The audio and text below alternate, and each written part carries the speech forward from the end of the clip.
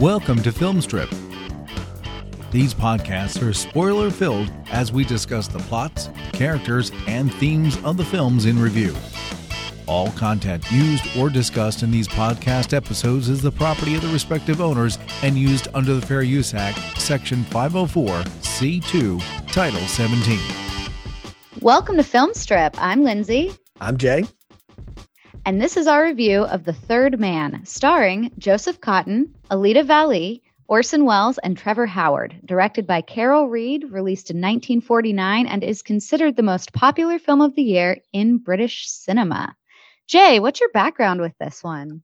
Lindsay, I know I've seen this sometime in previous years, like one of those moments when, I don't know, one of your cinephile friends gets on you because you haven't seen enough Orson Welles stuff or whatever. And I know it was on like TBS or TMC, one of those channels, like when I was in my college years, and I saw it because I know like the Ferris wheel and the cuckoo clock speech and all that stuff, but it had been decades since I even thought about this one. So I don't have a huge background with this. You came up with this one. I want to know what your background with this one is, because you're like, you know, the book, you know, the whole thing.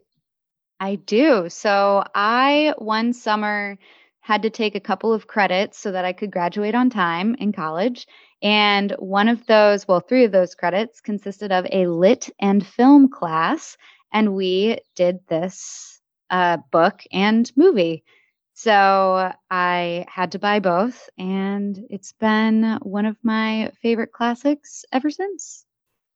Very cool. Very cool. I don't know that the Orson Welles movies where he's not the major thing get talked about enough. Like, people tend to default to the stuff where he's such an overwhelming presence to it. But this one is one that has kind of its own Steven Spielberg, Toby Hooper poltergeist like rumor. Like, there's all this that, oh, he really directed all of it. But in more recent years, and everything I've ever read was that that's not really fair to Carol Reed. That was somebody who Welles worked with a lot and certainly had influence on him, but he really didn't direct this. He's just a bit part in this noir tale.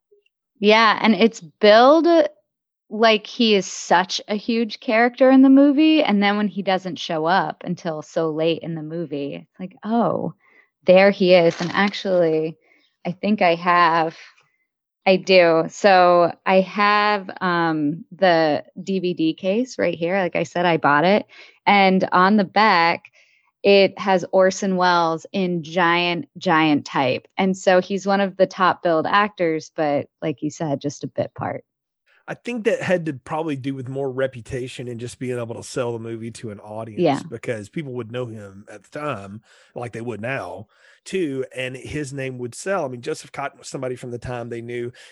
Alida Valli went just by Valli on the poster. So everybody knew who she was overseas. And then Trevor Howard was an actor that we know. And you didn't mention him in the opening, but Bernard Lee, beloved M from James Bond, is in this as well. Kind of a bit part, and then a bunch of other people I've never heard of.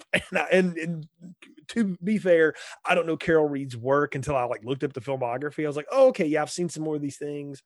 I've seen some of this work the cinematographer did. We'll get into that, I guess, as we go. But yeah, this one was a blast from the past because I didn't take a class for it. It was just one of those like, hey, you should watch this. And so I did, but I did pull this out of my library locally. So that, you know, if you're looking for this movie, gang, you're not going to find it streaming anywhere. You got to go either have the Criterion Collection and whatever their streaming service is, or you go to the library, or you go to archive.org and you find it that way. But yeah, it's running around. I was fascinated that this like got made into a radio play as well. And watching it, I thought, well, this really lends itself to that kind of thing. It does. And also, just a quick plug, if you want to read the book, you should also be able to find that at your local library as well. The adaptation to the film from the book was very good as well. That doesn't always happen, especially now. But the dialogue, as you said, definitely lends itself to doing a radio play, which I did not know, actually. So learned something tonight. So now you read the book when you saw the movie the first time too, and you say they're pretty close together in adaptation. Yeah, there are some key differences in the characterizations, but for the most part, the film is pretty true to the book. I'd give it 90 to 92% true to the book. I mean, that's in dialogue included. So a lot of the dialogue is almost verbatim. I think that's neat when novellas get adapted, because they're not really long anyway. So they almost work like scripts in a way. Yep. That's the hardest part of like taking a 700-page Tom Clancy book and trying to make a 2-hour movie out of that. Looking at You Without Remorse on Amazon, and trying to incorporate, something that was written in the 80s to now and do all that. You can't imagine the adaptation work or what that's like. But something that's a little shorter, it, like you said, it almost functions like a script anyway. Yeah, and the book itself is a writer writing about a writer, which writers like to write about. And the writer in the script and in the film kind of trying to insert himself into essentially his own cheap novella. Yeah, why do you think that is, by the way, just as an aside? Like, why is it such an easy gateway? Is it just because that's the world and the mindset that a writer knows, so it's easy to make a character out of yourself? Yeah, I think so. I don't think, even if it's fiction, nothing a writer writes about is fully fictionalized. It's all taken from what they know and their own life experiences. I've known a few writers, some good, some not great, but they all function relatively similarly. And actually, even in the book, there's a moment where they talk about how writers write about what they know. Don't listen to anyone who tells you otherwise. Yeah. And as you're saying that, I'm sitting here thinking about all the John Grisham novels I've consumed in my life and the movies I've seen too, but I've read a lot more of his stuff than I've seen the movies of. And he writes about what he knows as well, which is Southern lawyers. And so particularly in Mississippi. Patricia Cornwell writing about forensics, they write about their thing. Yeah, you do what you do. So, well, Lindsay, I think this one is one that people may be aware of it. Maybe they haven't seen it, or like me, it's been a while. So why don't you give everybody a plot summary? Tell them what the heck The Third Man's about. Yeah, let's get into it. So The Third Man starts when Holly Martins accepts a job in post-World War II Vienna from his childhood friend, Harry Lime. Now, grateful for the work, Martins arrives to learn Lime was killed after being hit by a car. From talking to Lime's friends and associates, Martins soon notices that some of the stories are inconsistent and determines to discover what really happened. So as he investigates, Martins develops a conspiracy theory after learning of a third man present at the time of Lime's death. But he faces interference from British officer Major Calloway. Quick side note, Martins also falls for Lime's grief-stricken lover, Anna. Now, Martins uncovers that Lime was the leader of a gang that robbed penicillin from the military hospital to adulterate and resell it. This has resulted in many dead or sick children in the area.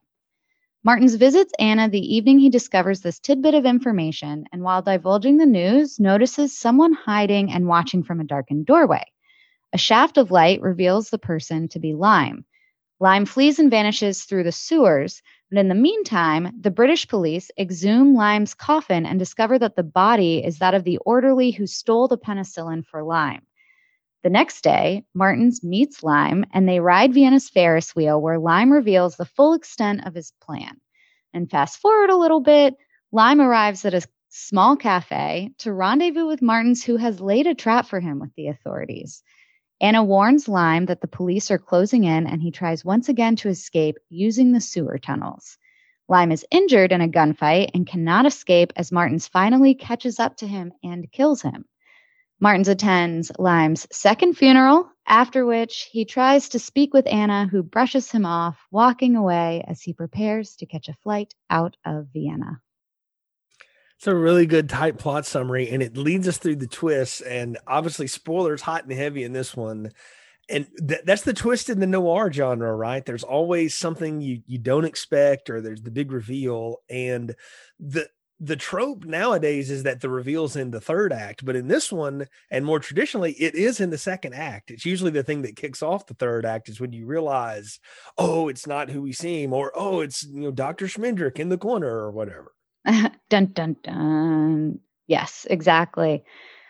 So lots of twists and turns. I think right off the bat, and the book does the same thing, like I said, very true to the book.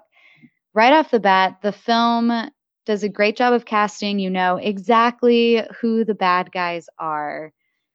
Kurtz looks like a bad guy. Yes. He has that tiny little evil dog, which is the way everybody recognizes him. Yes. In the book, it's actually a toupee, not a dog. Everybody knows him by his gaudy toupee. Well, I mean, you know, they call a bad toupee a dog. I mean, that's, yeah. You know, so that, yeah, I can get that. But he still has this one little calling card in the face, like you just know, you know, that he's a bad guy. And normally music would be telling about, you know, the bad guy. And we're going to take a little sidestep here before talking about some of the other major characters. Jay, I know we talked about this on the side. I'd like to talk about the music in this movie. Yeah. And how it goes totally against what I expect from this kind of thriller. You did the dun dun dun, like that's what you expect in noir thrillers, but you get Anton Karas doing this entire score on a zither, which is, if you've seen it, kids, you probably had somebody come to your elementary school and play songs for you on it when you were a kid. It's like this harp meets guitar meets dulcimer looking thing. It has a very unique stringed sound, but out of it you can get this kaleidoscope of noise. And I'm blown away by that choice of score for this, because it immediately sets two things for me. I was like, this is a very European movie. Indeed, this is not what Americans would do. So there's that level of it. And it's almost this bouncy, happy kind of go along with it when the story is about a guy who steals penicillin, waters it down, and it causes like meningitis in children and kills all these people. And he just blows it off like it's no big deal. Like, that's menacing. And then you have dum-da-dum, ba-dum-ba-dum-ba-dum behind it. It's so counter to what I expected. So that, and I haven't seen this movie in a while, so I had completely forgotten about the music. And the second it started, and not the second it started, but when we get to the funeral scene in the book, it's so heavy. Martin's is sobbing, Anna is sobbing. Everyone else is very somber because they're not really Lime's friends, but they're there to make a show. And the music is so silly and upbeat. And I was like, well, this isn't at all what the book was like.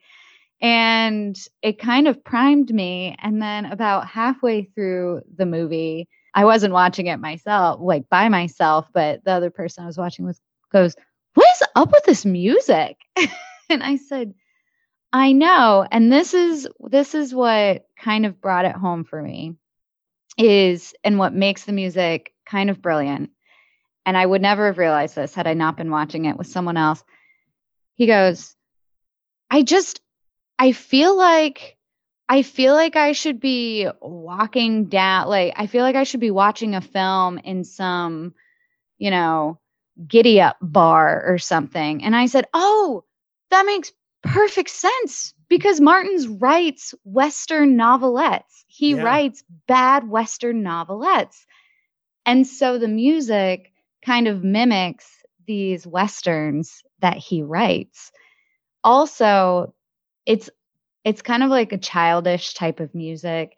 And there are a few points that draw home, both in the book and in the movie, that Lime never quite has ever grown up, and he's so flippant about these things that you should never be flippant about. And it's kind of mirroring that as well. But once I made that Western music connection, it all just kind of exploded for me. That is a great call. I had not thought of that at all. And I'm a big fan of Westerns, and hearing you say that, I'm like, yes, it's the template for Leone and all of that stuff that they did. And I can hear it now. And it is very much like you talk about the counter at that funeral scene, and you say in the book, everybody's sobbing and putting on a show. This is like the most boring funeral ever. No one seems to have any emotion about this man at all. Even his, woman that's there, his compadre, none of his friends, quote unquote, or do anything. And even Martins himself has just seemed to be kind of stunned because, I mean, let's give the old boy a pass. He rolls off the train. He ain't got no money. He came there because his friend offered him a job. He's like, sure, because writing these dime store Western novels ain't making any money. So sure, I'll do it. And they tell him the guy's dead. And he has to learn that in like the most broken English because the poor porter at the house doesn't speak English. He's like, car hit man, you know, and all he's trying to translate German. He doesn't know it. And it's funny because you get around these other people and you realize how sort of worldly they are. And I realize this movie's making a commentary on Americans, that you think you're so sophisticated, but if you ever go anywhere outside of your own landmass, you don't have any idea what the rest of the world is like. And I think it's neat to talk about Vienna too, post World War II. And they do that in that opening voiceover. It's divided into like 5 sectors amongst the Allies, you know, at the time. So it's just like going from different country to different country, or like walking through the Epcot Center at Disney. If you've done that, I mean, it's not unlike that. At least that's how I related to it as a dumb American. But I like Martins as our vehicle into this because we'd be just as fish out of water as he is. But to me, the music in that funeral scene is telling me, now knowing the movie and knowing what the, you know, the story is of it, is, oh, it's telling me don't take any of this very seriously because the real serious stuff is to come later. And rather than use dramatic music to point at those scenes, like when Lime sneaks out of the shadows and stuff, you notice there's no music. It's just silence. And I don't know. I thought it was a neat way to introduce and pull in and out of a score.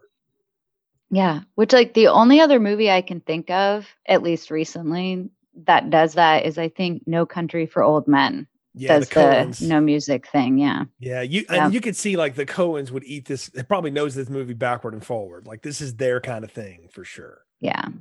Yeah. So we move on from the funeral. So let's see. At the funeral, we are introduced to Anna for the first time. And Martins pretty much falls in love with her at first sight.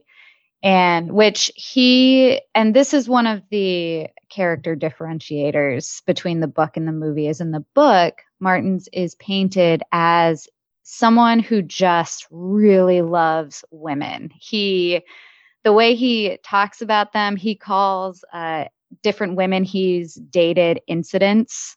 So he has an incident in Vienna and an incident in England and an incident and he calls them mixing his drinks if he's dating multiple women at the same time. So he's very well known as this like womanizer and super suave. And he's almost completely opposite in that sense in this movie. You know, he doesn't really... There are a few call outs to it in a couple of scenes, but he clearly is just head over heels for Anna right off the bat. Yeah, Joseph Cotten has a presence that he's just very easy. You know, he's kind of Gary Cooperish in a lot of ways. He just kind of slides into the scene and you're like, you know, this guy's just kind of happy to be there. He's not really got anything going for him in life, but that's okay. He's not a total loser either. And he seems to be nice. And of course he's enamored with her. The first time he sees her is on stage. She's playing in a comedy and it's in German and he can't understand any of it, but he's still just enamored with her. And what I love about Anna, and again, the actress who played her, I kind of poked fun at the volley, you go by the one name, but you don't get that unless you have like great reputation. And I looked up her stuff and holy cow, like she was like the biggest thing on sliced bread for years when it came to stage and screen. What I love about her and the Anna character, and I'm curious to hear if this is the way she is in the book, is she has no mind for this guy at all. Like she clearly is not interested in him, but he's also not so overly aggressive that it becomes like a problem. She just sort of humors him because it's worth it.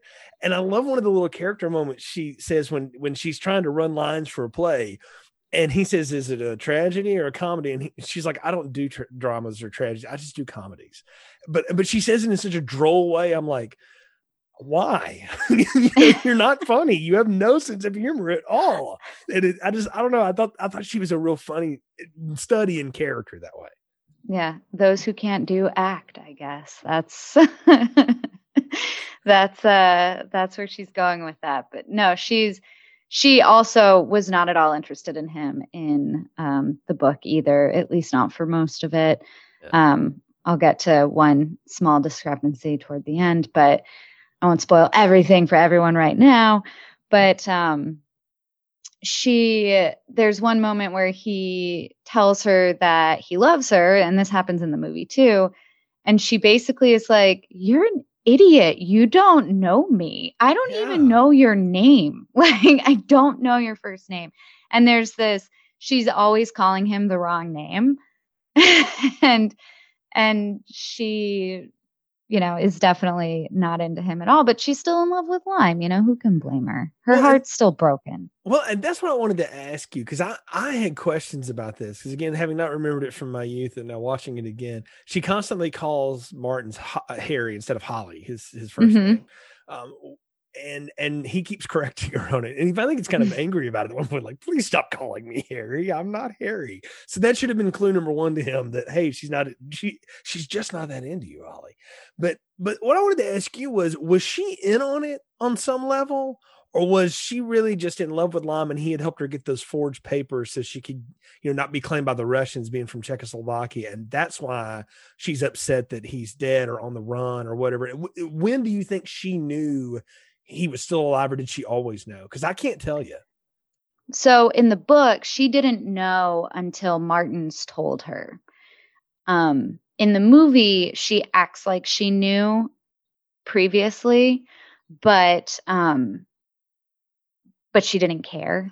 And so I don't think she was ever in on it. I just think because she's very straightforward with Martin's about this, that knowing something new about a person shouldn't change how you feel about them, because they should still be the same person that they were to you to begin with. Like their relationship with you does not change just because you learn more about someone. And which is, I don't know. I feel like, and maybe I'm completely wrong. I'm going to play a stupid American card here for a minute and just say, I feel like that's just a very Russian way of thinking. Because I heard once that the only exchange rate in Russia is honesty. And so they're brutally honest with each other. And so it's, that's how you trust other people, is you just trust that everyone's being brutally honest with you.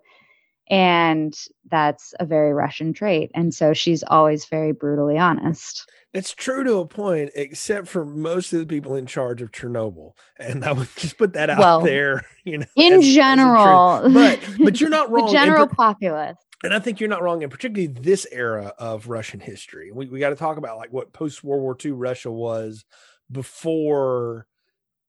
This is a world where the Americans and the Russians are allies, and it's not tense allies. We're friends. We don't do things the same way, but we get along, and things start to fall apart in the years after here. And that's when, all the tensions rise in the Cold War and all that kind of good stuff. But I think you're onto something there. And that's an interesting character trait to have her play that so well, because she says it outright. She's a Czech, and that's why she has forged papers, because she didn't want to be claimed by the Russians when the war settled. She wanted to be able to move about, so she acts like she's Dutch, which is why she goes by the name Schmidt, which is not a Czech name at all, Which is basically Smith. That's basically if someone got a fake ID with the name John Smith on it, that's what she got. Yeah, and it's almost like you'd think Lime would be a little more creative than that, but like her real name is probably Anastasia Shloblanklia or something like that, but she changes it to Anna Schmidt because Vince McMahon demands it, or whatever. That's kind of what it is. And that, really, I'm making that joke, but like Harry Lime is not that different from a lot of other Carney Barkers in the world. He is in it for his ends. And if you're there for it, then fine. And if you're not, well, okay, just go your way, old boy. And, we'll be all right. And I don't know. I really liked her though, because so many times the trope in this movie is the damsel in distress gets swept off her feet by the dashing detective person. Right. And if you really look at the roots where this movie begins a lot of these things, that's not really true. And it's also not really true to life either. And I appreciated the fact that she didn't really give him the time of day. And it was sort of a cute thing that went on between them. Like he desperately wants her attention and she is having none of it, even up until the very end. And he realizes like, oh, well, I can't do anything about that. She's always, I don't want to say cold, but she's just accepts things the way they are. So when she gets picked up by the authorities, she just puts her clothes on and goes out. When they first pick her up, when they first scoop her up, and you have the 4 quadrants of police officers there. So you've got the Russians, the Americans, the French, and the British. And there is a funny line in the book that says, there's always something funny when this type of thing happens. And in this situation, the Russian wanted to stand his ground in the room, had no lust or love or anything whatsoever for Anna. He was just doing his duty. The American wanted to protect her. And even in the film, he was like, oh, here's this, like being really nice to her, wanted to protect her out of an air of chivalry. The Frenchman thought it was hilarious, and the British guy just didn't know what to do next. Yeah, he was so flustered by it. Yeah. Yeah. I think it's a good time to talk about Sergeant Payne and Major Calloway that way, because they are so fun as they're the cops we spend the most time with in this whole thing, because they're the ones that really drive the story forward, as it were. And Trevor Howard's Major Calloway, and then Bernard Lee's playing Sergeant Payne, his right hand or whatever. And you get this sense of, like, they have a militarization to them. And I don't mean in the way they act. I mean in the way like their order works, and that they're always kind of following chain of commands and stuff like that. That's the way to get them flustered, is to get something out of order. And the British are very in order, and you get this out of order, and now it's a problem. And I don't know. I liked how they came off first as like these sort of, not bumblers, but people that were flustered by the fact that things weren't going the way they wanted to. But later on, you see how smart they are, and that methodical pace of going through stuff is actually how you should investigate. And it's rather dispassionate, but it's a neat way of operating. I don't know. I liked both of them. I thought they were great presence on the screen, especially Calloway. I really liked it when he's the one that really unveils a lot of like the Lyme alleged crimes and stuff, and the way he does it. And he's not above subterfuge either, because he finally turns Martins on his friend by taking him to the hospital, showing the sick kids. I'm like, man, that's some Geraldo stuff right there. Yeah, I actually, before the sick kid scene, I really liked, I don't know if we could really call it a montage, but it was montage-esque, where he's showing Martins all of the evidence against Lyme, and it cuts to a few different frames of him showing the fingerprints and the penicillin and all of that. Yeah, what did you make out of that? They have like film strip 8mm fingerprint evidence that they're kind of framing on. I was like, wow, like it. I mean, I wasn't alive when that existed, so it's really neat for me to see that. You imagine now, like CSI, every CSI show, somebody has like a palm, held up projector that throws like an entire computer screen of every fingerprint in the world up, on their phone or whatever. And I don't know, it's quaint to see something like that when I realized, like, man, my iPhone that I unlocked with my thumbprint has a lot more information on it than these people had, but they, won the war and solved all kinds of stuff. So it's just neat to see. And it is quaint. I think you're right to call it a montage. It is a montage, because that Karras score carries us through it. And it's almost like, I have to remind myself, like, we're not that far from the era of silent movies where the music and the subtitles told the story, and the acting was just acting out. There was no, talking. The talkies came around in the 20s and the 30s when we were watching the Marx Brothers and all that stuff. So this isn't that far removed from that world. No. And I was going to try to tie it back into that music, but I think we already went down that music path. They clearly used it to their advantage, how they wanted to use it. Back to Calloway, I also like how it does kind of seem like he always has at least a little bit of a plan forming. So even when Martins throws everything out the window and is like, I'm not going to help you anymore, Calloway just goes, well, all right, I always wanted you to get on that plane anyway. And he very, smoothly walks to the car, and he goes, oh, do you mind? I need to make a stop first. And then takes him by that children's hospital. And it's like, oh, that was slick. Nice plan B, Major Calloway. Yeah. No, I like though too that there are parts of particularly the British in town that kind of fawn over this American author, like, oh, come speak to our literary society. And this pulp writer gets in there and they're asking him, so what role does Joyce play? And he's like, I don't know, a role. Like you can tell like he doesn't read anything. He just writes cowboy stories. And he talks about his favorite author being Zane Grey. And as somebody who grew up with my dad read all the Zane Grey, so I read a lot of that as a kid. To hear him drop that and everybody in the room sort of go, sideways look at him, and you almost feel like the pearls being clutched by the literary people. I got a kick out of that. I was like, this movie takes time to do comedy in the middle of all this, mystery. And I think it's an early sign of how you pace a good story is you can't keep people ratcheted up in tension the whole time. Every now and then you got to let them loose. Right. Yeah. And I mean, Shakespeare knew that, when you had the deep drama, there was always some random scene of just goofy stuff happening, right? Just to give everybody a breath. And same with this. And so I enjoyed that. I thought it was funny. And I thought the way Cotton played it off was hilarious.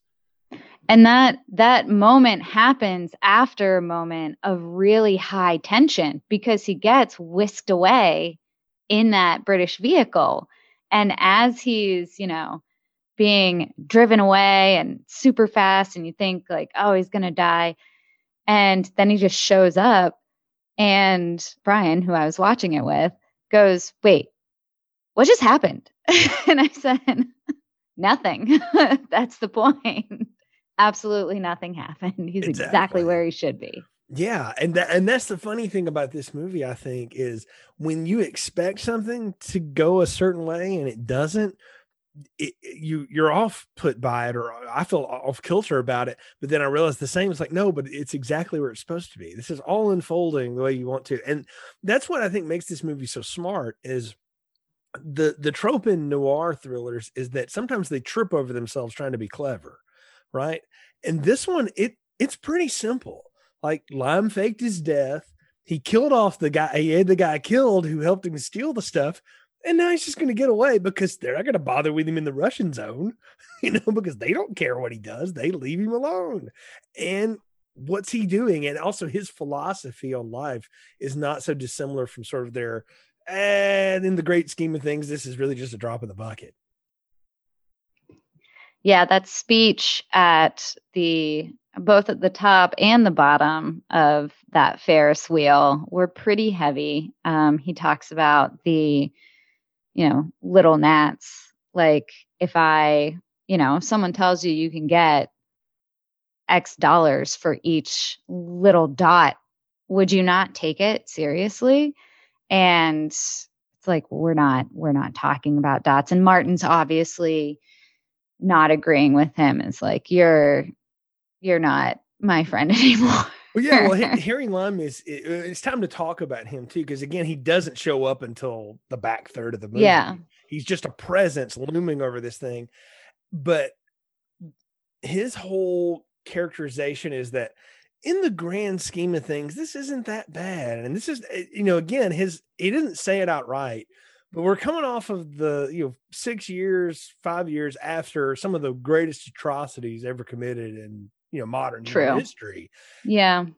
And so on one hand, he's got a point. On the other hand, no, you're still a thief and a liar. You caused a lot of people's deaths, so you can't moralize your way out of it. But what I enjoy about the way that Orson Welles plays him is he doesn't play him big or small. He plays him so straight. He plays him like a salesman.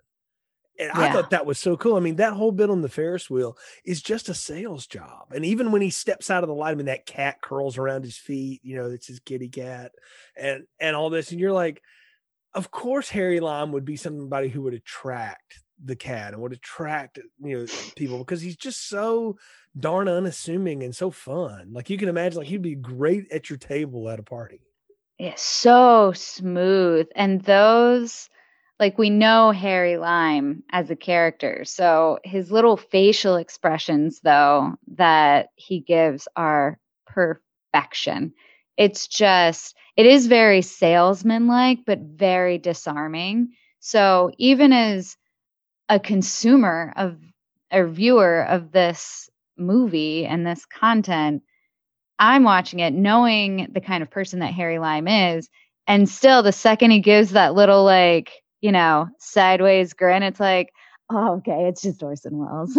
Right. Yeah. Like, that's the you know, thing. and it totally catches you off guard. That's the power of Welles, I think, on the screen as a presence, is to just bring you in, and you just want to sit down and listen to him, and you get on the Ferris wheel with him, and you hear his whole speech and stuff. And I think we need to talk about the Ferris wheel thing too, because it's probably one of the best scenes of the off-kilter shots, what they call the Dutch angle, which I don't know. That's cinematography talk. I don't know any of that stuff. But DP Robert Krasker won an Oscar for this. He's the first Australian to win one. It took 40 years for somebody else to get another one. And you can see why. Like, even when we reveal Harry and he gets away the first time, that we see him run down the sewers and stuff, it's always at this side angle. It's the war-torn Vienna. But he uses those sharp angles to show you that this straight-laced people are in a jagged world. And I don't know, I thought that was so neat to watch Orson Welles in that rocking Ferris wheel spin this yarn about, oh, it's really not that big a deal. And how many of them would you really care about? Tax-free, by the way, tax-free, old man. You know, he's putting on the Great Gatsby there, and it's hilarious. There are, just to talk about the cinematography a little bit more, because there are so many beautiful shots in this movie, I think it's worth talking about just a touch longer. There are a number of staircase shots too. There's one in particular, like going up this spiral staircase that's just almost dizzying when you look at. Yeah. And the lighting was so, especially on Anna, whenever she's in an apartment or, you know, flat or whatever, the lighting on her face is so striking. And there is one scene, and it might actually be one of the scenes where she is picked up by the authorities. I cannot remember now, but there's a back room and she's walking out and someone turns the light off. And I don't know why this stuck out to me so far, but the whole room behind her goes black completely. And then it's just her standing in this light. And it's like, it's just so well executed. I'm so glad you called that out. And then when Lime reveals himself from that darkened doorway, I realized one of my very favorite cinematographers of all time, Dean Cundey, totally homaged this in the cheapy Halloween that he made with that little light bulb in the corner on Michael Myers' face. It was literally a dimmer on a bulb, but it's the same effect both times. And when I saw that, I was like, oh, Dean Cundey studied this. Like, you can tell, like, this is his kind of thing. And he's of the age of, this is what he would have studied in film school and what he would have grown up with and, seen this play so many times. And I love that too, because these people coming out of these shadows to be so stark, it's to illuminate them. And it's supposed to, I think it's supposed to give us reason to really buy into them and care about their plight. When what you realize is that they're kind of cold and menacing people. Like, everybody here is deeply flawed in some way. Martin's because he's just kind of a happy-go-lucky, nothing going for him. Anna because she's deceptive and she's kind of cold, and you don't get what her role in all this is. And of course, Lime because he's the crime of the century, happening underneath them, and to show them in those stark contrasts of dark and light is, I don't know, it's illuminating, it's neat, it's great cinematography, and it gives so much more weight to the words that they say and what they don't say. Like I said before, the coolest thing about those big reveal scenes is that there's no music. It's just quiet. It's the quiet of life going beneath you. And I don't know. I love that. I want to live on that Ferris wheel forever. Like, to just hear those guys have that conversation. Like, I can only imagine, and I'm asking you because you're the actor among us here, when you're in a scene with somebody and you're just getting to do that back and forth like that, that's gotta be really charging. Like, I don't know how many times they did it, but both of those actors really brought something to that. Yeah. I have no idea how many times they would have done it, but it is, especially when you have a certain chemistry with another actor, it's special. I don't know how else to describe it. And yeah, you absolutely feed off of each other's energy, and it gets passed back and forth. And if they're lucky, they did it a lot. They filmed that scene quite a few times and rehearsed it quite a few times, because half the fun is playing with a little bit of improv and getting into that character and figuring out how they would react. So now, you said a lot of the dialogue from the book translated over. Did a lot of that come straight from the book? Is that pretty well lines out of the prose? Yep. That's I don't know if it's verbatim, but it is very close to the book. I think the cool thing, though, that's not in the book, and it's one of the most famous pieces of this, is the Orson Welles cuckoo clock speech. And if you want to understand what Orson Welles' impact as an actor is, go YouTube that Third Man cuckoo clock speech and watch that man in 30 seconds show you what modern acting for a movie actor should be. He conveys everything about Harry Lime in just a few sentences. It's a total justification. I'm not going to quote it directly, but because the story is that they were looking for something that was more timing and beat, and Wells said he pulled that out of some old play. But he does this bit about how in Italy they had 30 years of just terror and bloodshed, but they got Michelangelo, Leonardo da Vinci, and the Renaissance out of it. And in Switzerland, they loved each other for 500 years of democracy, and all they got was the cuckoo clock. See you later. And I was like, what a great mic drop, because I was just about to say that. Yeah, it's twisted logic. But what he's saying is that, if you think I've done something really horrible here, friend, well, out of horrible things, out of adversity come some of the most beautiful things ever. So it's okay that we, not everything's hunky dory. Get off your high horse and join me, but don't bring the police with you when I see you again. And I don't know. I just love this. It's just a time capsule piece. And again, not an actor, but I'm sitting there watching this man go like, I please read the phone book to me, because the delivery of that is just so amazing. I can't get over it. It's so striking.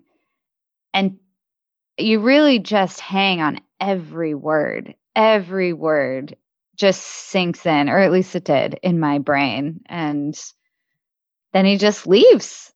That's it. That's that. But it works because Martins goes back to the cops and says, I can't help you. He's convinced him.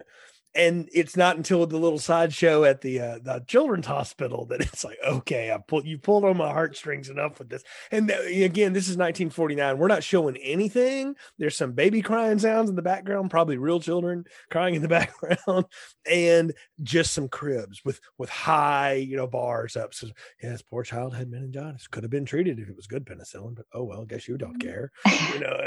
Well, Anna also influences Martins to not assist the authorities too, because she's just like, he was still your friend. I get that he's a terrible person, but we don't do that. You can't do that. That's not right. And he was like, this isn't right. He shouldn't. And then because he loves her, and what she's saying makes sense to him.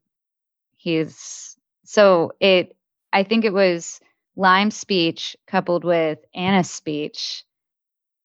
And then he goes back to the authorities and is like, I'm not doing this. I mean, people all the time talk about how the end of the original Fast and Furious rips off Point Break when the cop lets the guy that he's befriended get away, one last time. And I'm like, no, it's the same here. This is the same thing. And it's the same thing she's saying is he's still your friend. Even though he does something horrible, he's still your friend. And I like the way that she plays that. Again, it's so black and white. It's such a contrast to Martins, who's just kind of a mess of things. He's a mix of all this stuff, and he's emotional and he's gone. But eventually he does set the trap. And I got to say, I really like the ending of this where he tries to get through the sewers again. Lime starts running. They get in the gunfight. And I mean, you talk about this is a style of acting that doesn't exist anymore, except in just harsh comedy. There's a gunshot that rings out and Sergeant Payne just stops in his tracks and just falls over. It's like, oh, but you can imagine in 1949, people were like, just blown away by seeing something like that on the screen, right? And then the resolve in Martin's face of like, I'm going to take the gun, and this one man walking loudly down that sewer goes to, finish off his friend who gets shot in the back and is probably dead anyway. But that's another great piece of Orson Welles acting is he's on the steps and he turns around and he just gives like the slightest little nod. And I was like, oh, that's so good. That's so clever. Yeah, that was really good. And then you know that Martin's finished the job. Yeah, because you don't even see it. It's just a loud noise, and Calloway looks up. So, do you know? Because we never see the body. Oh, now you've introduced another twist in my head, because I'm pretty sure he was dead. Because that next funeral, man, nobody's having a good time. The priest is like, whatever, throw some dirt on him. Hole was already dug. It's fine. Right? I mean, yeah. But I got to ask you about the ending here. Like, I really wish Martins had listened to his police friend and said, man, you just need to let her go and get on the plane and get out of here. But he makes him stop just so she can blow him off one more time. And I don't know. I like that in a way, because the cheap thing to do would be they fall in each other's arms at the end and a big kiss, and we cut the credits. And that would have been cheap to me. Like, I wouldn't have liked that as an ending. What'd you think of it? I liked it slightly different in the book. It's not a fall into each other's arms situation, but I did like it. My curiosity was, well, what's he gonna do now? He's just sitting there hanging out, waiting for, I guess, a ride to the airport. I did have this thought. Viewers, when this movie came out, definitely more patient than viewers in the 21st century, because that long walk down that tree-lined road took forever, and it was beautiful, but it was hard to watch as someone who consumes largely 21st and late 20th century movies. Yeah, if you're a fan of Marvel films, this is not, I'm like, if you're looking for that, this is not what this one's going to do. Heck, even if you like something like Fatal Attraction or Basic Instinct, this is not the ending that you're going to get. Yeah. This is not Joe Esterhaus. Now, I will say that she doesn't necessarily blow him off in the book. We don't really get to see that, but Martins does ask to get out of the car, and he's let out of the car. And in the book, the police officer, I'm sorry, I just blanked on his name, is narrating the book. And his final thought was, well, he always did have a way with women. And so the assumption is that at the end of the book, Anna finally decided that she liked him back. So who knows? Maybe her mind changed after she walked right past him. We don't know. Perhaps we'll never know. Yeah, I guess we never will. I think we're pretty much at the end here. Let's hear your final thoughts and your popcorn rating. Well, I got to tell you, this is one that I think a lot of people will look at as like film homework.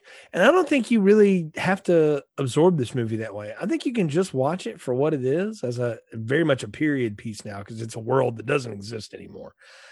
And just take in the music and the sights and the acting and all the atmosphere that this movie creates, and then start in your head a little mental list of all the movies that rip this off, or pay homage to it, however you want to term that, because the list is long and distinguished. This is a really good time. And even though it is slow in places and it kind of takes its time, it never felt long to me. It's an hour and 44 minutes or whatever, and it blows right by like a breeze. Like, it's a real easy watch. So definitely recommend. And as far as popcorn ratings go, it's one of the best things we've ever done on Film Strip in terms of quality of movie, for sure. So extra large popcorn for me for The Third Man. Yeah, everything you said, ditto. I also love how the screenplay and the film are so close to the original text. I do appreciate that. And if you read the book, you just get a little more insight into the characters. So I still highly recommend doing both. But if you're a reader, if not, that's fine too. You don't have to read the book to enjoy the movie, which is another beautiful thing about it. The cinematography is beautiful. The acting is beautiful. The sound design, which we did talk about some, is also beautiful. it's just a great movie to watch. And as you said, could be considered a homework film. So I'm with you. It's been one of my favorite movies for some time. It will continue to be so. And I'm really glad that we got a chance to review it here. I'm going to give it an extra large popcorn as well. Very cool. Extra popcorn all the way around. Yes. All right. Well, I think that's it, folks. Thank you for listening to this episode of Filmstrip. You can find all of our episodes at filmstrippodcast.com, where you'll find links to all the places the show exists: Apple, Spotify, Google, you name it, we are there. You can follow the show's social media at Filmstrip Pod on Twitter, Insta, and Facebook. We appreciate your support. For Jay, I'm Lindsay. Thank you for listening to Filmstrip. Thank you for listening to Filmstrip. You can find more episodes on our website, filmstrippodcast.com. The Filmstrip theme music is produced and performed by Frozen Lake 121. All content used or discussed in these podcast episodes is the property of the respective owners and used under the Fair Use Act, Section 504, C2, Title 17.